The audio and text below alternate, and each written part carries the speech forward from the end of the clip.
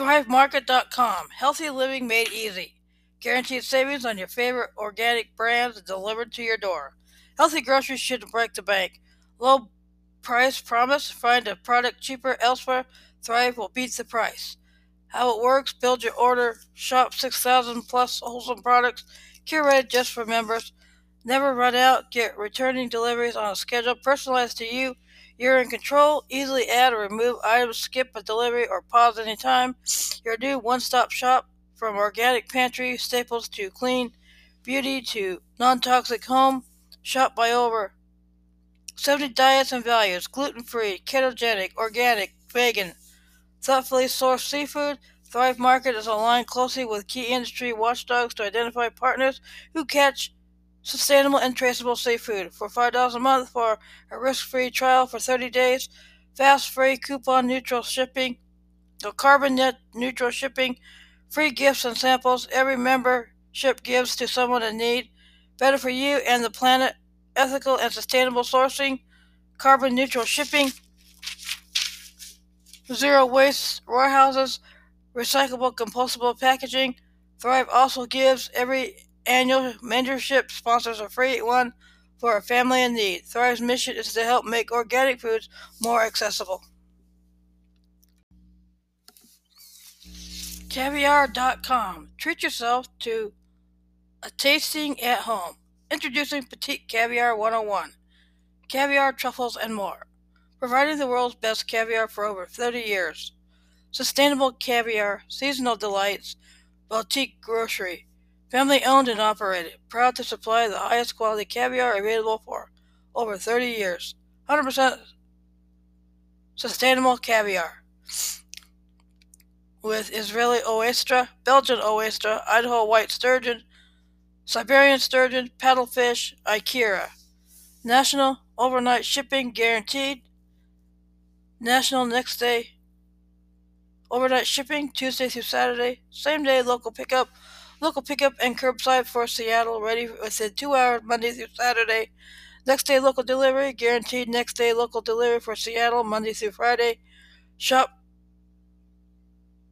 grocery for such items like Bellwether Farms, cream fresh, Betsy's Blink, gluten-free Betsy's Blink, black truffle butter, white truffle oil, La Brugeola, yellowfin fina belly and olive oil, Russell's Original Spice Blend, truffle salt. Hosting and wares: mother of pearl caviar spoon, mother of pearl spoon with blue handle, Great Barrier Reef petite spoon with pointed tip, round mother of pearl palette, caviar presentoir with Sterling band, petite mother of pearl caviar spoon, Saint Hilaire modern caviar presentoir, Fructus Saturn silver plated caviar cup, homemade recipes and more, mink potato rosti with caviar and cream fresh, deviled quail eggs with caviar, blink with buckwheat. Good morning. Hope you had a good day. Today's true crime story is the death of Kendrick Johnson. On January 11, 2013, the body of Kendrick Johnson, October 10, 1995, to January 10, 2013, was discovered inside a vertical rolled-up mat in the gymnasium of Lowndes High School in Valdosta in the U.S. state of Georgia, where he was a student. A preliminary investigation and autopsy concluded that death was accidental.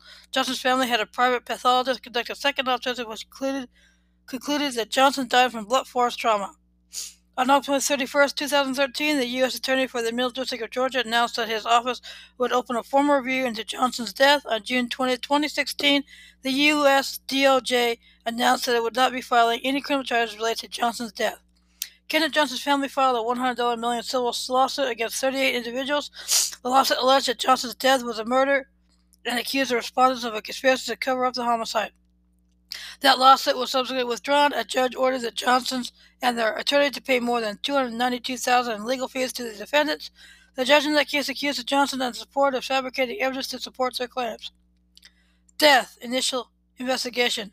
Johnson was found headfirst in the center of a vertical rolled-up wrestling mat in his high school gym on January 11, 2013. His body was discovered by students who had climbed up to the top of a cluster of mats, each of which stood nearly 6 feet tall and 3 feet wide.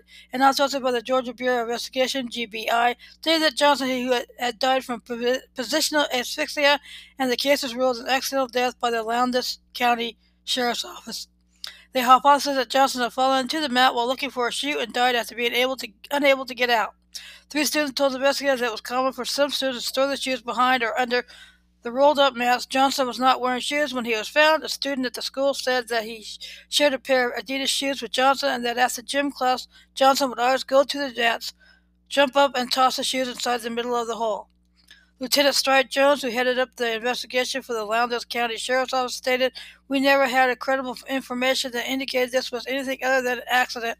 Johnson's family questioned this hypothesis. Unsatisfied with the result of the investigation, Johnson's family hired an independent autopsy conducted by William R. Anderson with Forensic Dimensions in Heathrow, Florida, on June 15th. Anderson claimed that his findings indicates traces of blunt force trauma to the right neck and soft tissues, and suggested the death was not accidental. Subsequent events and legal actions. After the opinion of the private pathologist was released, Johnson's family stated that they believed Johnson had been murdered. The family retained services of U.S. Attorney Benjamin Crump. On October 31, 2013, the U.S. Attorney for the Middle District of Georgia announced that the office would open a formal review into the death of Johnson. Benjamin Crump's application to the Georgia court to practice in Georgia representing Kendrick experience was not ruled on, and he withdrew from representing the Johnson family and is no longer participating in the case. Johnson's family filed a legal action to open the coroner's inquiry into his death. When the judge in that case delayed a decision pending the outcome of the U.S. District Attorney review, the family demanded that the governor of Georgia immediately authorize an inquiry instead. The Johnson family, together with the NAACP and other civil rights activists, then held a rally at the state capitol in Atlanta. The governor's office released a statement indicating that they would await the report of the U.S. Attorney. Body. The independent autopsy found, among other things, that Johnson's body was stuffed with newspapers. The funeral home that processed the body following the GBI autopsy stated that they never received Johnson's organs from the coroner. Johnson's internal organs were said to have been destroyed through natural process and discarded by the prosecutor before the body was sent back to Valdosta, according to the funeral home owner. That left a void which the funeral home filled. The funeral home owner stated that it is standard practice to fill the void in this fashion, that cotton or sawdust may also be employed for this purpose. Johnson's family filed a complaint with the regulatory body against the funeral home operator. A significant investigation by the Georgia State Secretary of State's office found that the funeral did not follow best practice and that other material was more acceptable than newspaper. Nonetheless, the investigation cleared the funeral home of any wrongdoing. A spokesperson for the Secretary of State said that the investigation found that the funeral home didn't violate any rules. The Johnson family subsequently filed a civil suit against the funeral home, seeking monetary damages. Johnson's family requested that his body be exhumed for a second time. It was granted permission by Valdosta city officials on June 22, 2018. Kendrick Johnson's body was exhumed. Surveillance tape. In November 2013, 290 hours of surveillance tape from 35 cameras that covered the gym area was also released to CNN following a court request. A forensic analysis enlisted by CNN found that tapes from 2 cameras are missing an hour and 5 minutes of footage, while another set was missing 2 hours and 10 minutes of footage. However, some apparent lapses in coverage were found to result from camera systems that were not synchronized with one another. Timestamps between some separate camera systems differed by as much as 20 minutes for the same time period, giving the impression of a gap where no gap existed. Other missing footage was the result of inactivity within the camera's view. Camera systems were motion activated, using a change in light pixels to turn recordings on and off. The area where Johnson's body was discovered, where the gym mats were stored, was outside the range of all of the surveillance cameras. Attorneys for the Johnson family expressed fears that the camera footage was edited as part of a cover-up. However, a detailed analysis of the camera systems by the Valdosta Daily Times explained the anomalies that caused a significant doubt on the idea of a cover-up. Both the president of Valdosta's Lowndes County chapter of the SCLC and the former lead investigator for that chapter have stated that they believe the attorneys for the Johnsons have not been entirely truthful in their statements and that there is no cover-up in this case. Legal actions. The family of Kendrick Johnson filed a wrongful death lawsuit against Lowndes County Board of Education, its superintendent, and the high school principal. The suit alleged that Johnson was violently assaulted, severely injured, and suffered great physical pain and mental anguish, and subjected to insult and loss of life on January 10, 2013. While the lawsuit did not name the person or persons allegedly involved in the January 10th event, nor identify the race of alleged perpetrators, and applied a race-based dimension to the hypothetical assault. The lawsuit alleged that the defendants were negligent and violated Johnson's constitutional right to equal protection based on race. It alleged that the defendants ignored reports that previously Johnson had been repeatedly attacked and harassed by a white student. It alleged that Johnson was attacked on a bus trip 14 months prior to his death. The lawsuit further alleged that another student had a history of provoking and attacking Johnson at school, stating that the provocations took place in the presence of the coaching staff and employees of the school after his mother complained about previous attack. The suit also alleged that school officials failed to properly monitor the activities of students throughout all areas of the campus and to maintain a properly functioning video surveillance system. In August 2014, the parents of Brian and Brandon Bell filed a $5 million lawsuit against Ebony magazine after the magazine published a series of articles naming two students as possible subjects in the death. The magazine used pseudonyms but was otherwise accurate in descriptions of the boys, including the fact that the father was an FBI agent. The article used as a source as an anonymous email to the sheriff's office alleging that the younger of the two brothers killed Johnson after learning that Johnson had sex with his brother's girlfriend. Rick and Karen Bell assert that the sons were not involved in the death and are not considered suspects and have been harassed as a result of the publication. In January 2015, Kendrick Johnson's family filed a $100 million civil lawsuit in the Superior Court of DeKalb County against 38 individuals. Respondents include 3 of Johnson's classmates, 2 or 3 respondents are unnamed, and local, state, and federal officials, the school superintendent of Lowndes County, the Valdosta Lowndes Crime Lab, the police chief of Valdosta, many sheriff's deputies, the city of Valdosta, the state medical examiner, the Georgia Bureau of Investigation and its 5 agents, and an FBI agent. The lawsuit alleged that the FBI agent ordered his 2 sons and a classmate to attack Johnson. Kendrick Johnson's family alleged that his death was a murder and accused the respondents of a conspiracy to cover up the homicide. Jim Illey and the Lowndes County attorney stated that the allegations were unfounded and baseless and that any response would be made in court.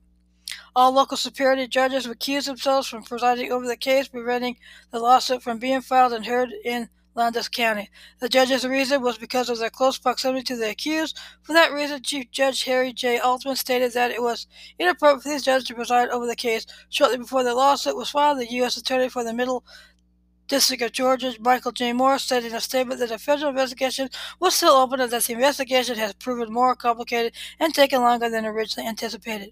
U.S. Attorney for the Middle District of Georgia, Michael J. Moore, has since resigned. After Michael Moore resigned, the case was transferred to the Northern District of Ohio under the leadership of Stephen Dettelbach. Shortly after receiving the Kendrick Johnson case, the U.S. Attorney Stephen Dettelbach resigned.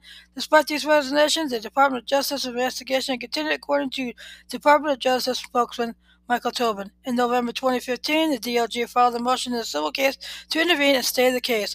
The U.S. Attorney said allowing evidence discovery in the lawsuit to continue would have a chilling effect on the federal investigation, which had expanded into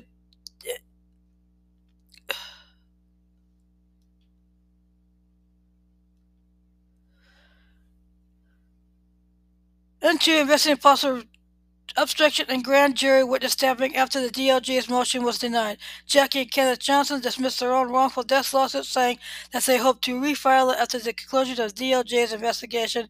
Jackie and Kenneth Johnson were subsequently sued for more than $850,000 in attorney fees and $1 million in defamation damages.